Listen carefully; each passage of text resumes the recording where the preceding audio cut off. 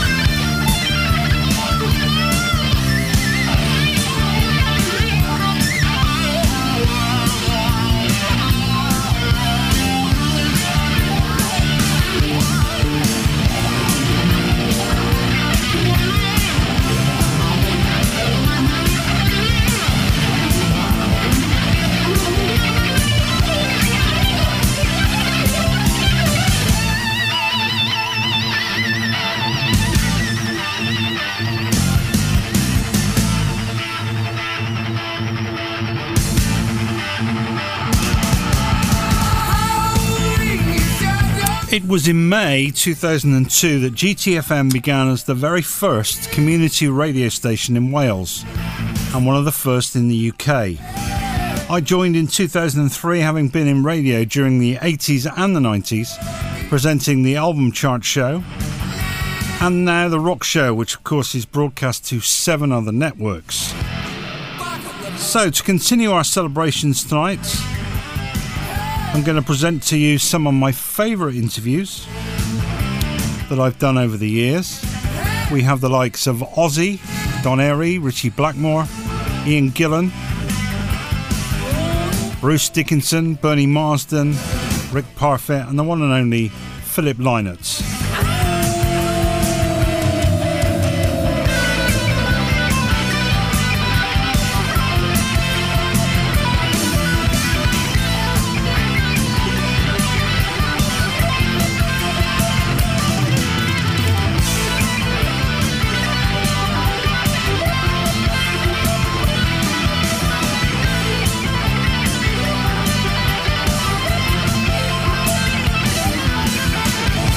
Starting with the one and only Ozzy Osbourne. Now, people often ask me who was one of the best interviewee, and I've always answered that one of them was undoubtedly Ozzy Osbourne. He came into the studio to talk about the album Bark at the Moon in 1983.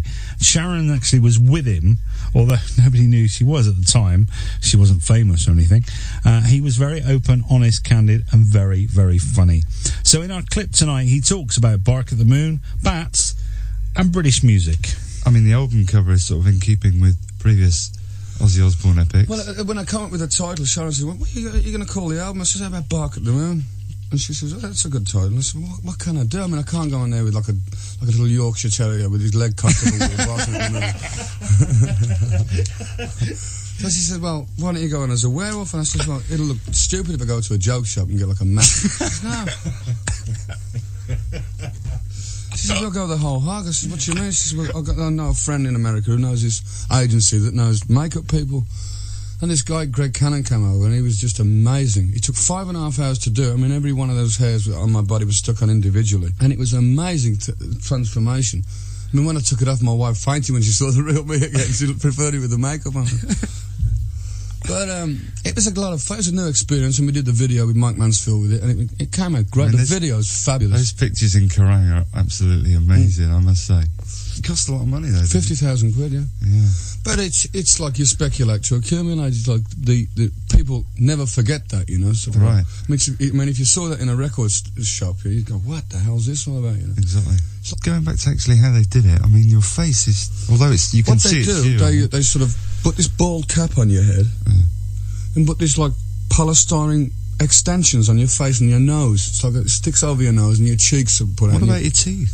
And they take casts of your teeth and then they make the fang like false teeth. You know, you stick them over the top of your real teeth.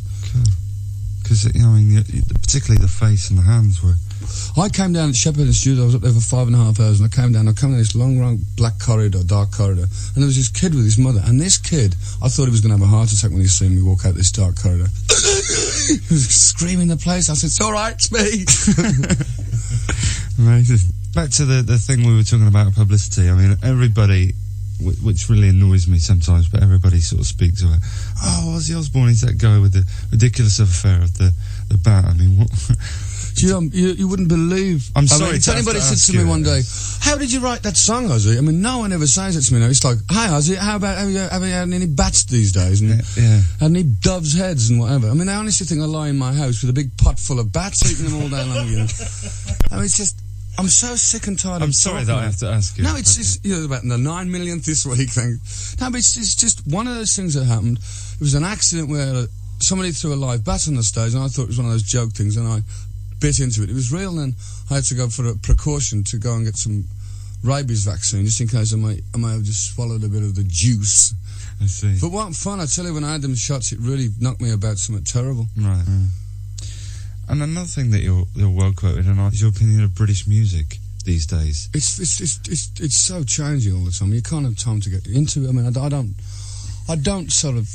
I mean, it's probably giving my age away here, but I can't really see the message behind. I can't really see what they're trying to do. You know, I can't understand it at all. And it's just like America. We just did a thing called the Oz Festival in California. And 3 days had like this futuristic, heavy. Punk and then country and western, and out of all the 4 gigs, the heavy day outsold everything. I mean, and yet still they still don't recognise it. I think now they're waking up to the fact of it, you know, out there in America. Yeah. It's sort of like I mean, every time you do an open festival anywhere, you never see a big festival of punk music because not many people turn up, you know. Right.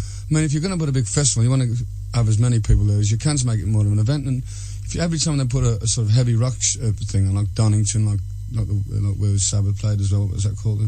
Reading. They always turn out in mass, you know, because that's the hardcore fans, and they're not people that, like, 1 week they got one eyebrow shaved, and then the next week they got the other right, and one leg tied behind the neck and all this. It's like, it's like, I often think, what do these people think when they think, "Oh, I know I've got to be the sensation next week, I'll cut my head off and walk around with it on my arm," you know?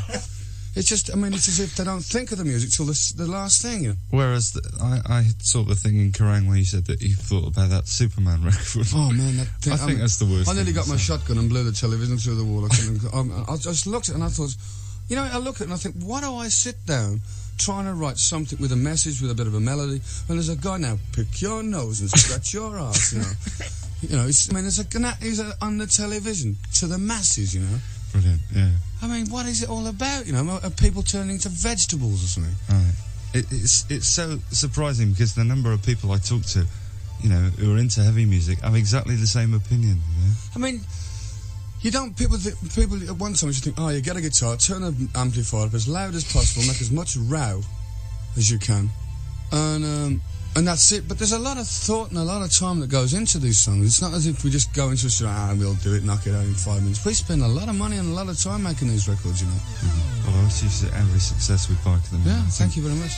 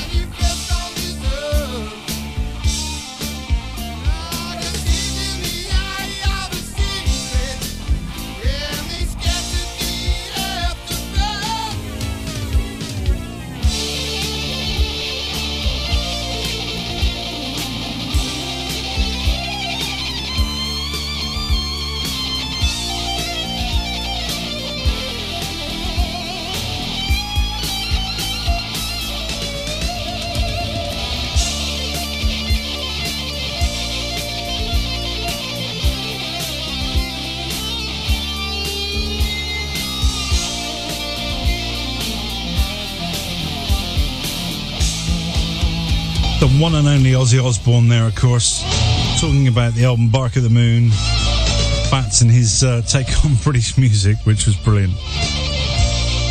Now, the person responsible for writing the intro of that particular song, Mr. Crowley, and has also played with virtually everyone in rock circles, is the one and only Don Airey, of course.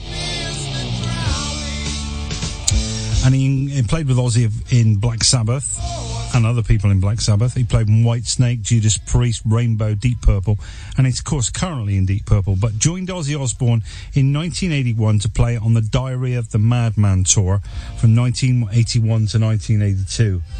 And this is his story about that particular time. I mean, it must have been mad working with Ozzy. I mean, just touring with him must have been mad. Well, it's not what you'd think it was like. It was the tightest road operation I'd ever known about. Really? Yeah, there was no drinks backstage, there was no hanging about, there were no hangers-on, there were no mad parties. You know, when I joined, Sharon said to me, you'll find life as a monk a lot more interesting than this job. Blimey. And that's what it was like, yeah. It was very kind of pure existence, really. Because Sharon was on the road, or because Ozzy wanted it that way? That's how they ran it. Right. Yeah. Right. It was the only way you could run it when you're doing 5 or 6 gigs a week, travelling 3,000 miles a week. Now, you've got this funny story about, was it pizzas? Come on. No, when we had Vandenberg was supporting us on one leg of the tour, and Ozzy and I used to have this tradition. We custard pie the support band on the last night they were with us. Right. And it was always arranged like a military operation. We'd suss out where they moved during the set and how we'd get them, you see. So with Vandenberg, we timed it where before they went on for their encore, the drummer, bring them back on with a drum roll. We thought, right, we'll do the drummer then, and then get the lads as they run on. Yeah. Which is what we did, and it worked. And so they went on to do the last number covered in custard. And they, you know, singing with all this stuff dripping off them. It was probably our greatest moment in the custard pie career. But they got their own back by, whilst we were on, buying a load of tin foil, covering themselves in tin foil, and when we're doing Iron Man, they came on as the Iron Men, and they carried Ozzy off shoulder high. You know, they marched off with him. Brilliant. And of course Ozzy had the radio mic, and they took him out the building and down the street. And we just kept playing Iron Man. And he was still singing? Well, he stopped singing. I'm going down the street now. We're entering the pizza parlour. And we heard him, I want, hold the pepperoni. And we just kept, and this commentary going on, we just kept playing Iron Man. And then Ozzy marched back into the building with the pizzas borne aloft by Vandenberg. And the crowd went mad. Yeah. Brilliant. Where was this? This is a bootleg of somewhere in New York State. I mean, it was amazing. Too funny for words. Amazing. The number then came to a halt and the show. Yeah. And that was the end of things. I get the same old dreams, same time every night. Fall to the ground and I wake up. So I get out of bed, put on my shoes, and in my head thoughts slide back to the breakup. These four walls are closing in. Look at the fix you put me in.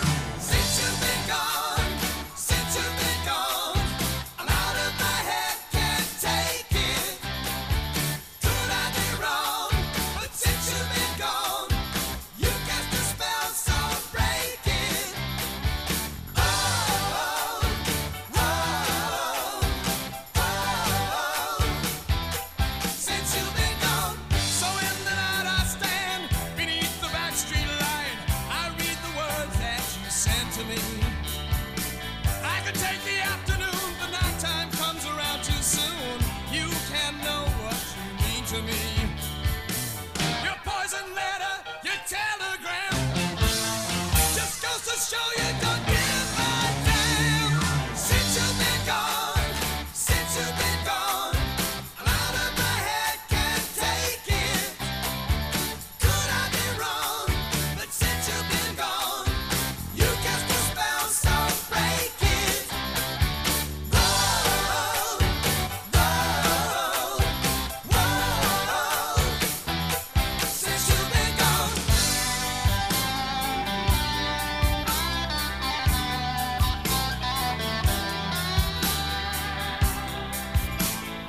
If you will come back, baby, you know you'll never do wrong.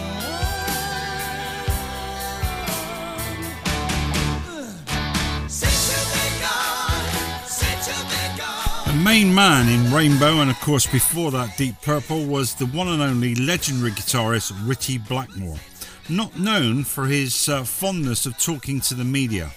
But I did manage to chat to him in the late 90s about his Renaissance project, Blackmore's Night, and his altercations with the press. I'm English, so I know all about the cynicism. Let's knock everybody, you know. And but you have to follow your heart. And with Renaissance music, I've been playing this music for like probably 30 years and listening to it very intently. It's very passionate, majestic music, and it's just like rock and roll in a way. But there again, if there were people that didn't like it, they're the type of people that don't like anything I do anyway. If I was with Rainbow, they don't like it because we don't have Ronnie Dio. Ronnie Dio's in band. It's not the same as it used to be. He should have Gillan and he should be in Purple. If I was in Purple with Gillan, no, you should get Ronnie Dio. And it goes on ad nauseum, you know? So I take that with a pinch of salt. And it, like I was saying last night in another interview, you have to believe yourself, because if you listen to every person backstage or at the stage door, you'll have 3 fans and they'll all say opposite things.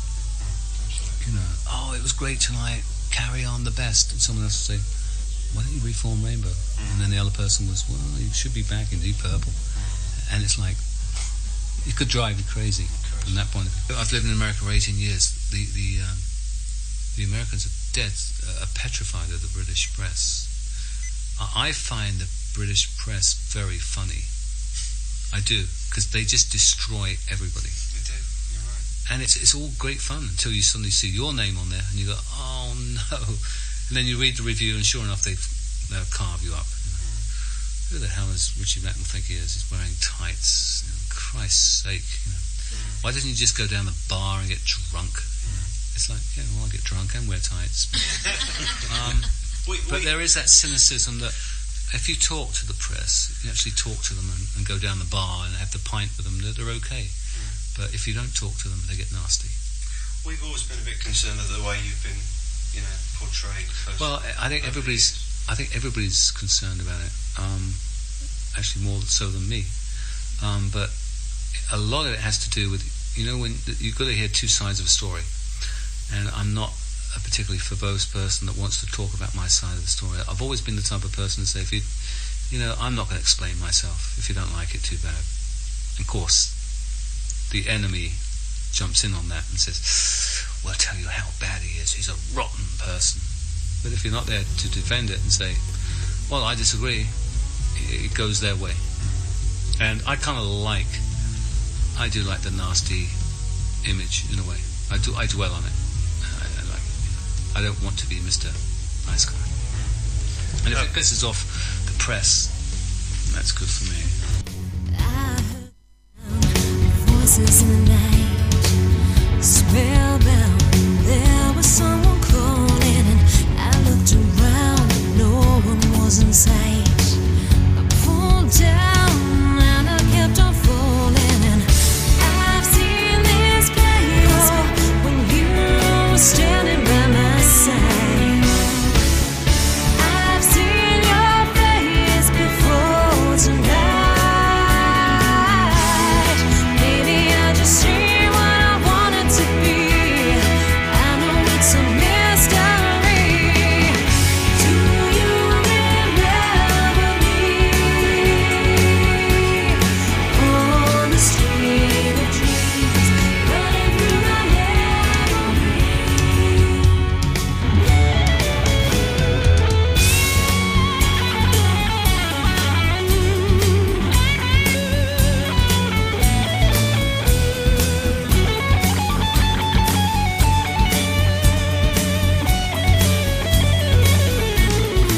Richie is very famously well known for falling out with his former singer in Deep Purple, Ian Gillan.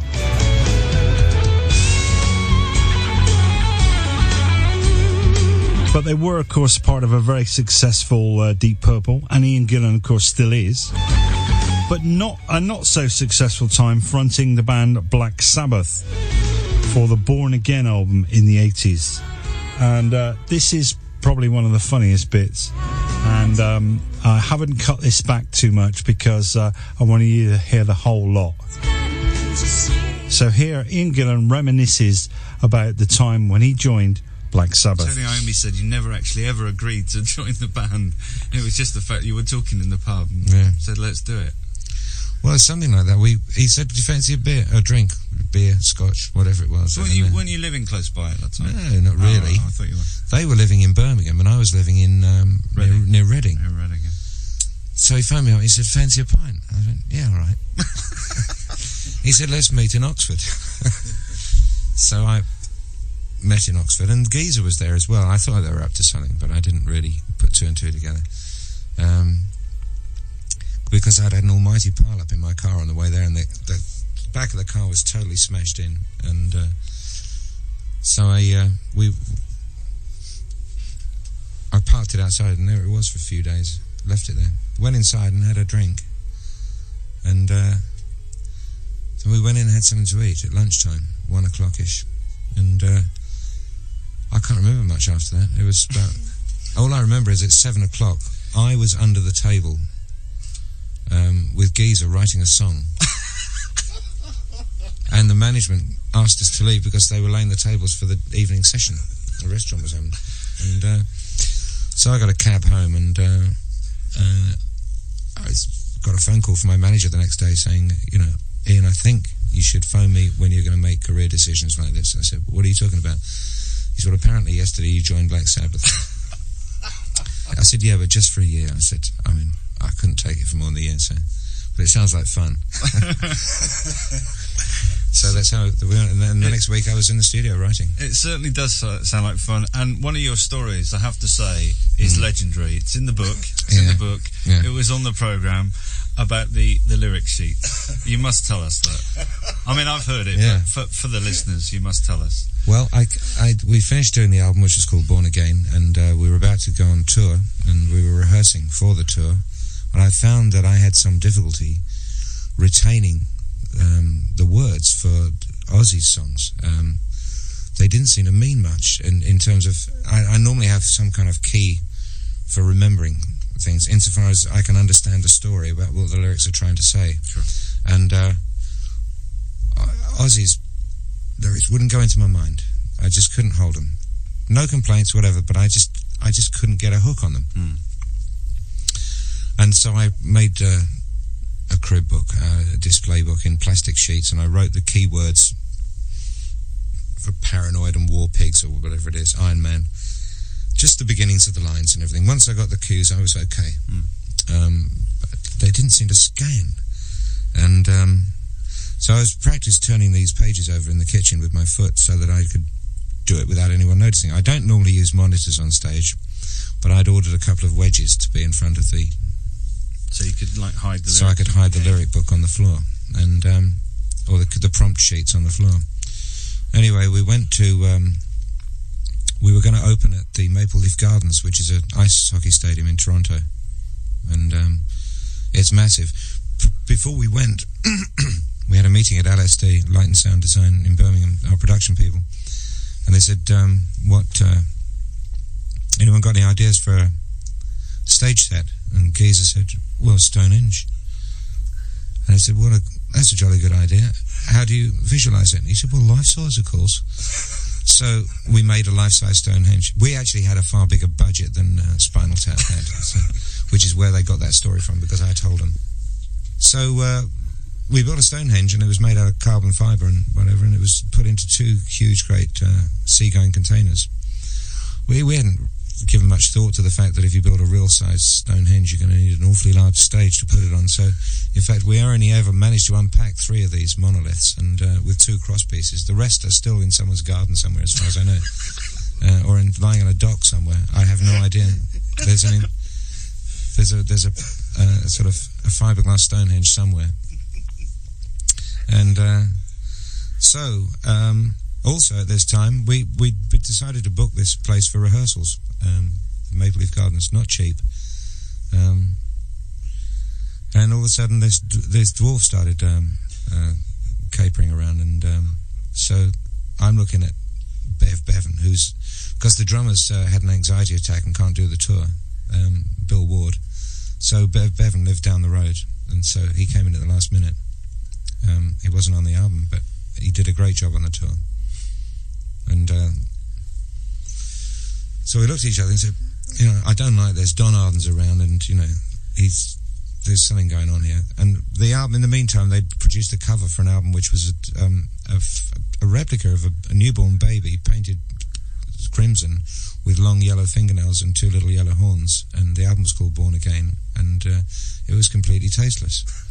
And so this, on the undress rehearsal, I should say, the dwarf walked along the top of these things, which they must have been 30 feet high, and the top of Stonehenge, and he was miming to the sound of a newborn baby screaming, but the screaming was flanged and phased and delayed, and it sounded enormous. And then he reached the centre of the stage and fell off backwards to this sort of diminishing scream onto a pile of mattresses, where we found out later he was a stunt dwarf.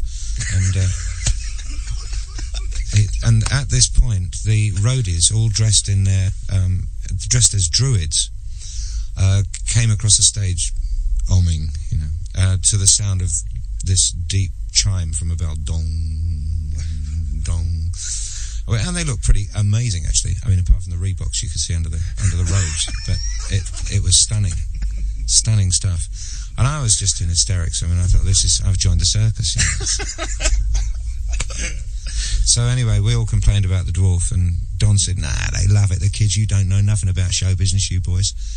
So anyway, and we could see the gun protruding from his inside pocket. No, I never saw John with a gun. So anyway, the show started, and I'm looking around, and the audience is in fits watching this dwarf, which is now in full leotard with tail, long yellow fingernails and long yellow horns and toenails, crawling along, imitating the Devil's Baby, I suppose, along the top of this.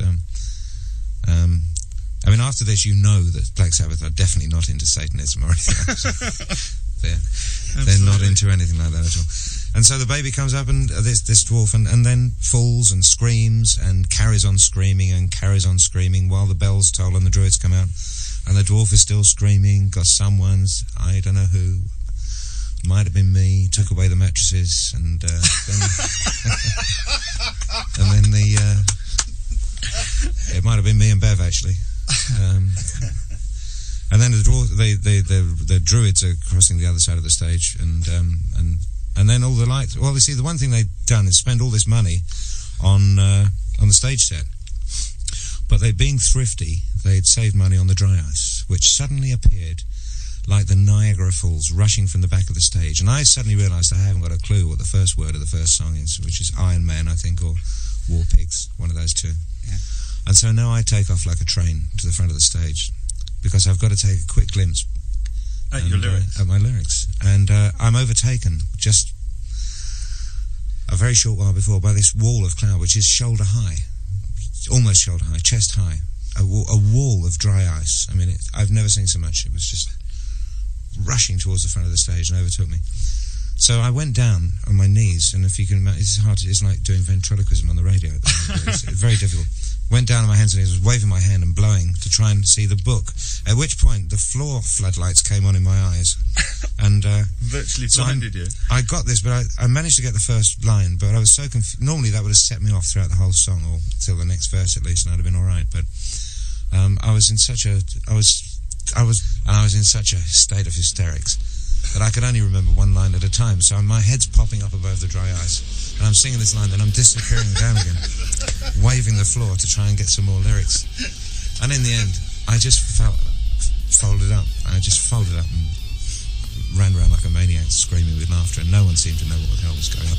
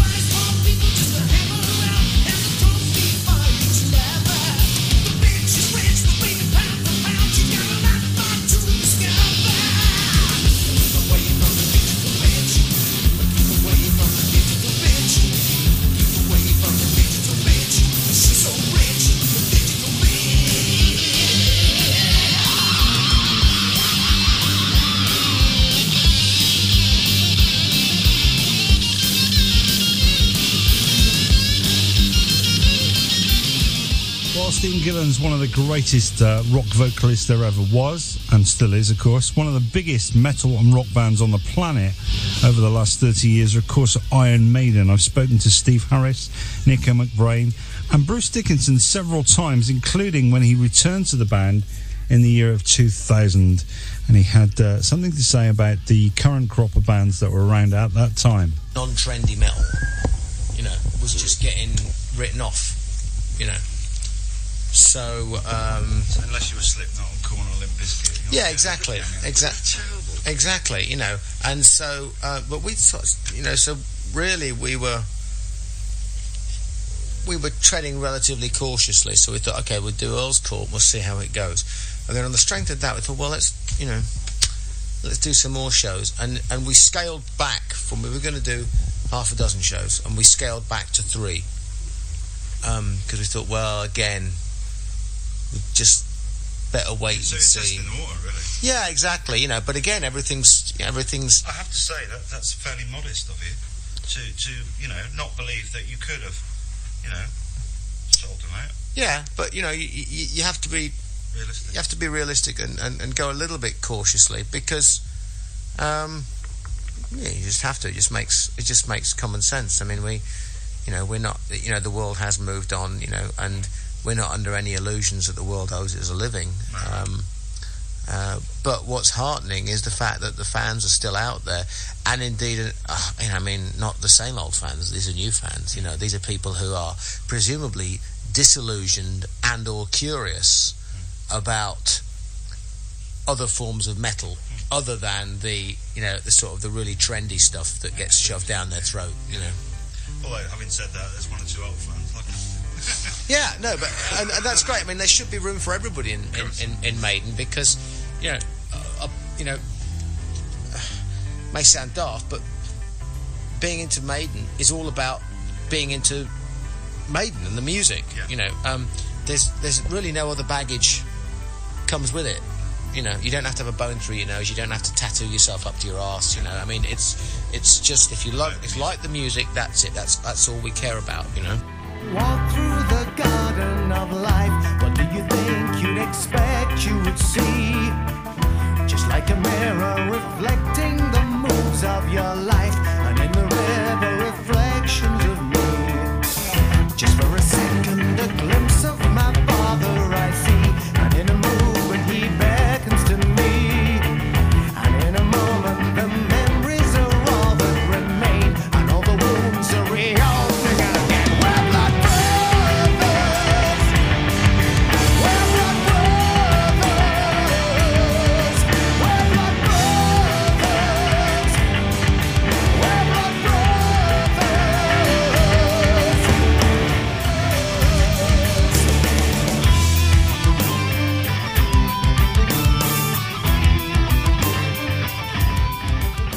Legendary guitarist Bernie Marsden has been a regular guest on this show and has appeared at the Steelhouse Festival many times. Here's our chat about how he co-wrote that particular song and how somebody else declined the offer. The Steelhouse thing came around because the mates of mine are the Hand of Dimes boys, you know, and Neville, who's an old pal, and he helped me out. I lost my voice last year during some shows, so when I lost it, I just wasn't confident to do some of the tunes. So I phoned him from Scotland, and I said, "So you could do a couple of shows with me, could you?" And he went, "Oh, when?" I said, "Next Wednesday and Thursday." And he was brilliant, because I was in Scotland, I was working up there, and he came down and we met at the gig, just a little run through in the afternoon, and Amazing. he was good. So when he rang me and said they were doing Steelhouse, I said, well, why don't I come down and return the favour? Oh. Then the guys from Steelhouse said, well, why don't you stick around for the Saturday? We've only got, everything's filled out band-wise, but, do you fancy doing an acoustic slot? So I said, yeah, that's fine. We'll do that, and hopefully we'll get a similar reaction to last time. Amazing. You should tell us the very funny story about the when you were writing that song, Here I Go Again, at, is it Clearwell? Yeah. And you asked Mickey to come and join you, and he didn't because he was busy. I'd been working on Here I Go Again for, before we went to Clearwell Castle, and I had an idea, and I wanted to, and it was pretty much and I just said to him one afternoon, look, I've got this way through this new song I'm working on, and I'm kind of going uphill with it, and I said, do you fancy spending Saturday afternoon, we'll go downstairs into the studio part where we're working, or just come to my room, or I'll come to your room with two guitars, and could you give me a bit of input into it? And he said, no, I said, I've got somebody coming down to see me tonight, so I'm going to wash my hair and stuff and get myself together for that. I was like, oh, all right then. So that was that. So I finished it on my own and then presented it to David, and said, what do you think of this? And he just ran upstairs and wrote lyrics. Most of the lyrics, yeah. So Mickey could have had a co-write. Don't even go there. Yeah, but he never did. He was, but I'm sure his hair looked lovely on the day. So I just, it is true. It is true. It's one of those things. If see, I'm a bit speechless, as you can tell.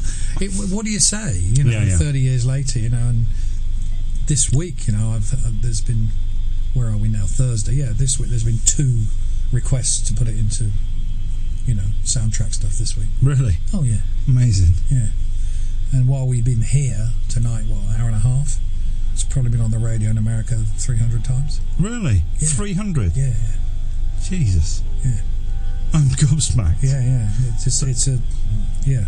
That is amazing. It's a lot. I don't know where I'm going, but I sure know where I've been.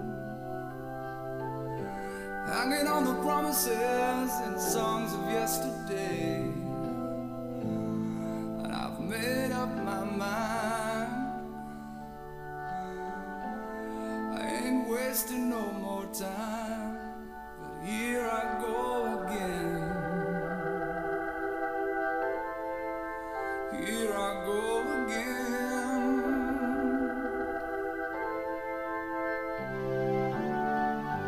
Though I keep searching for an answer,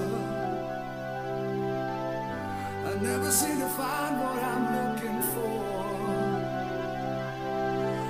Oh Lord, I pray you give me strength to carry on, 'cause I know what it means to walk along the lonely street of dreams. Here I go again on my own, going down the only road I've ever known. Like a hobo, I was born to walk alone, and I've made up my mind.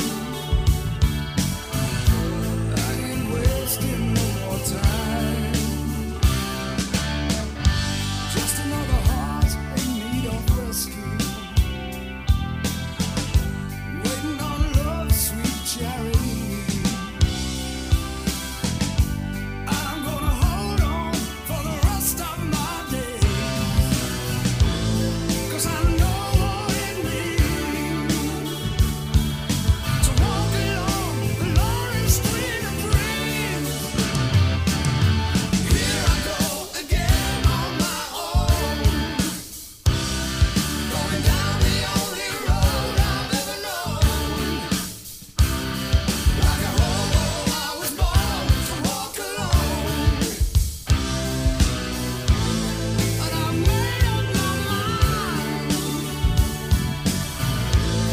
I ain't wasting no more time, but here I go again. Here I go again. Here I go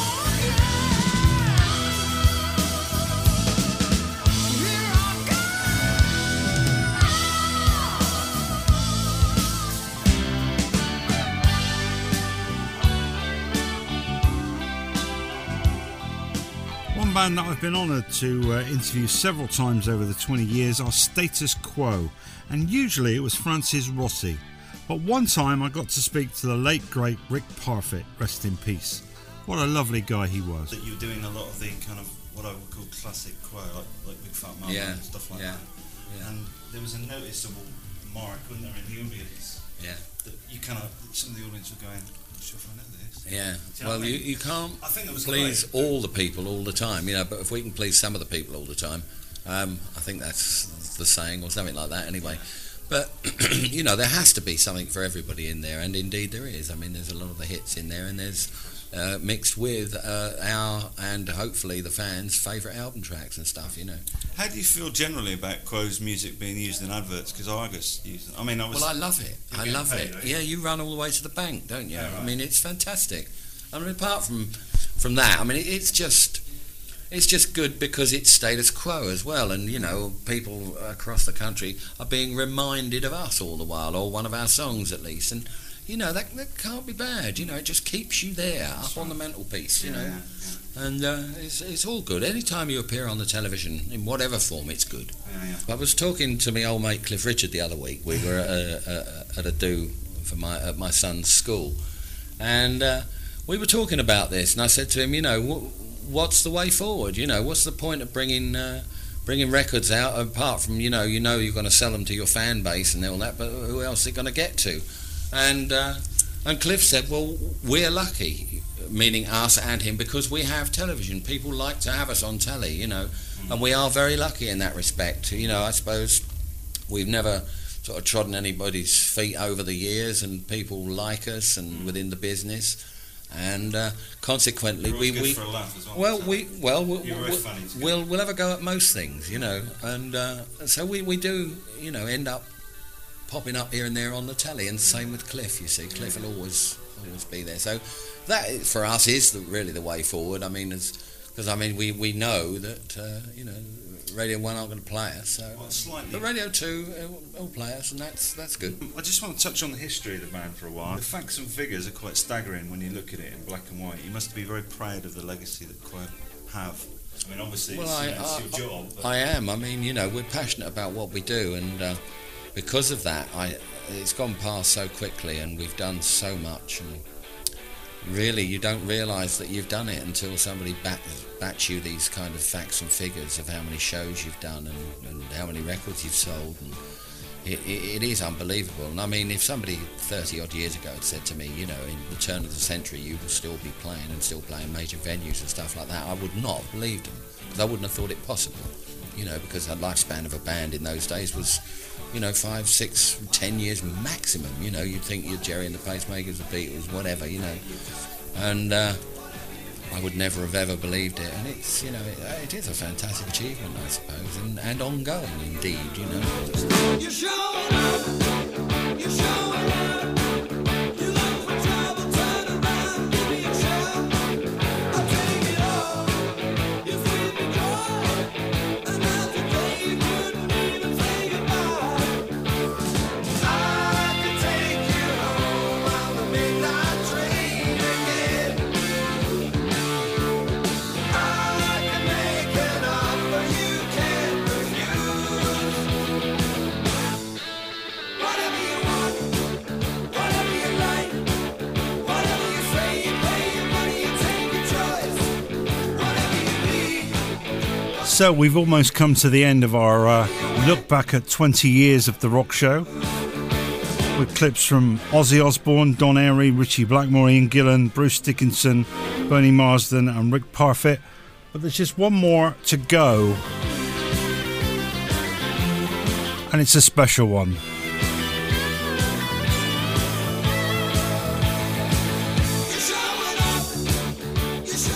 Without a doubt, one of my greatest honours was meeting and interviewing the one and only Philip Lynott. I'd followed Thin Lizzy since first seeing them on the Jailbreak tour in the 70s, and every tour after that, so I'd only been in radio a very short while when they announced a farewell tour and an album called Thunder and Lightning in 1983.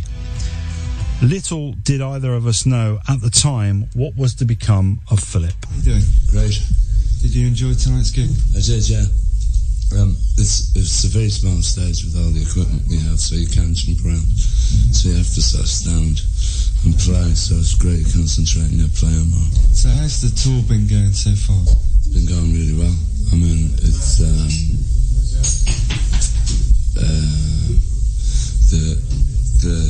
the amount of dates we've done have been more than any other tour, and it's sold out. The response has been fantastic on all the gigs, in general, we weren't having hit records, we weren't having as good a record sales as we used to have. We weren't the Darwins of the press anymore. For example, Hollywood flopped, didn't it? Yeah.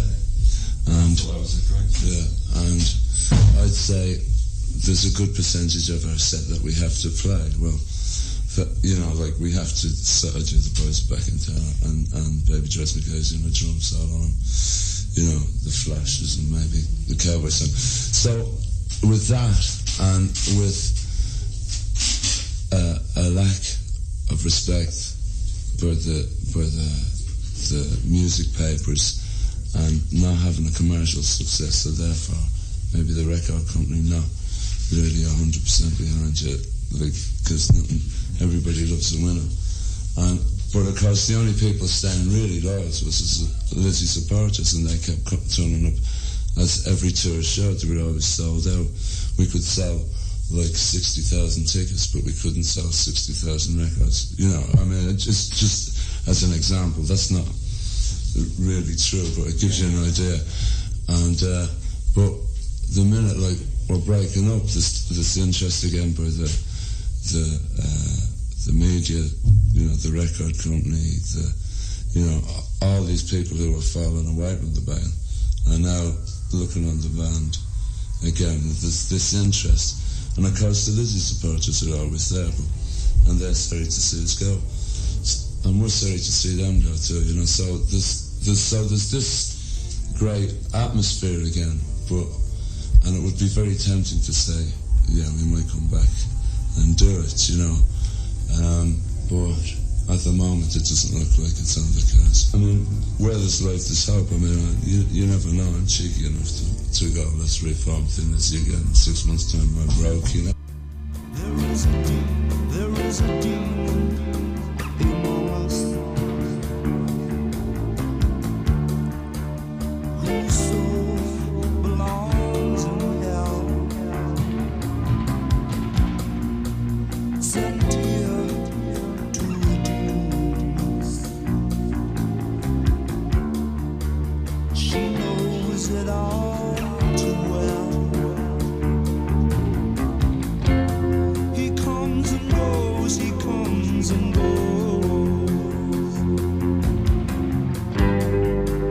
She knows it all too well. But when all is said and done, the sun goes down.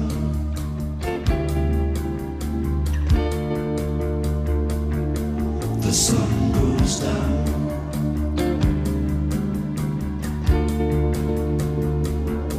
The sun goes down.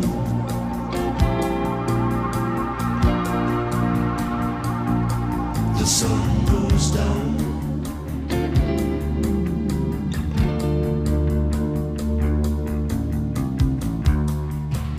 She tries her best to leave him, but she is still captured by his spell. She knows now she must deceive him. He knows it all too well. She comes and goes, she comes and goes. He knows it all too well. But when all is said and done, the sun goes down.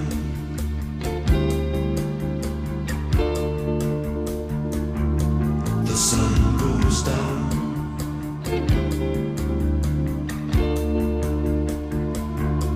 The sun goes down.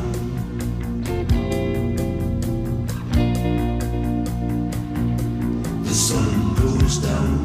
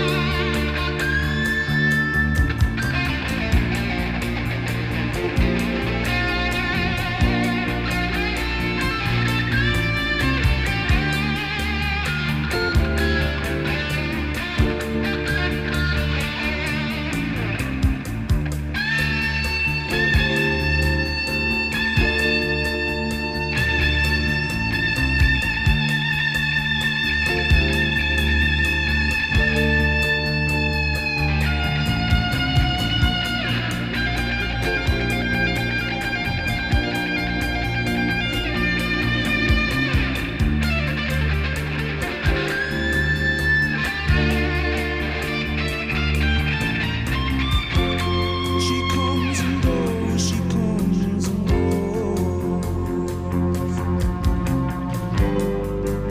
He knows it all too well. But when all is said and done, the sun goes down.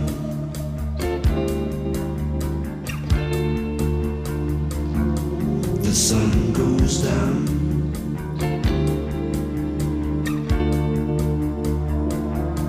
The sun goes down.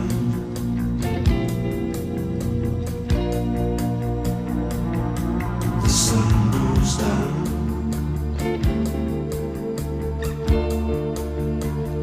Oh, yeah. The sun goes down.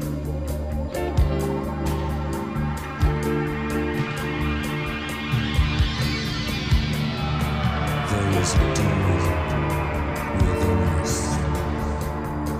The sun goes down.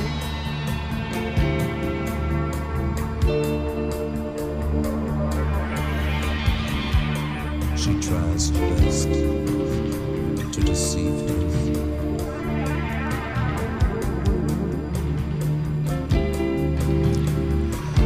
I'd like to thank everybody for your loyal support over 20 years of GTFM radio.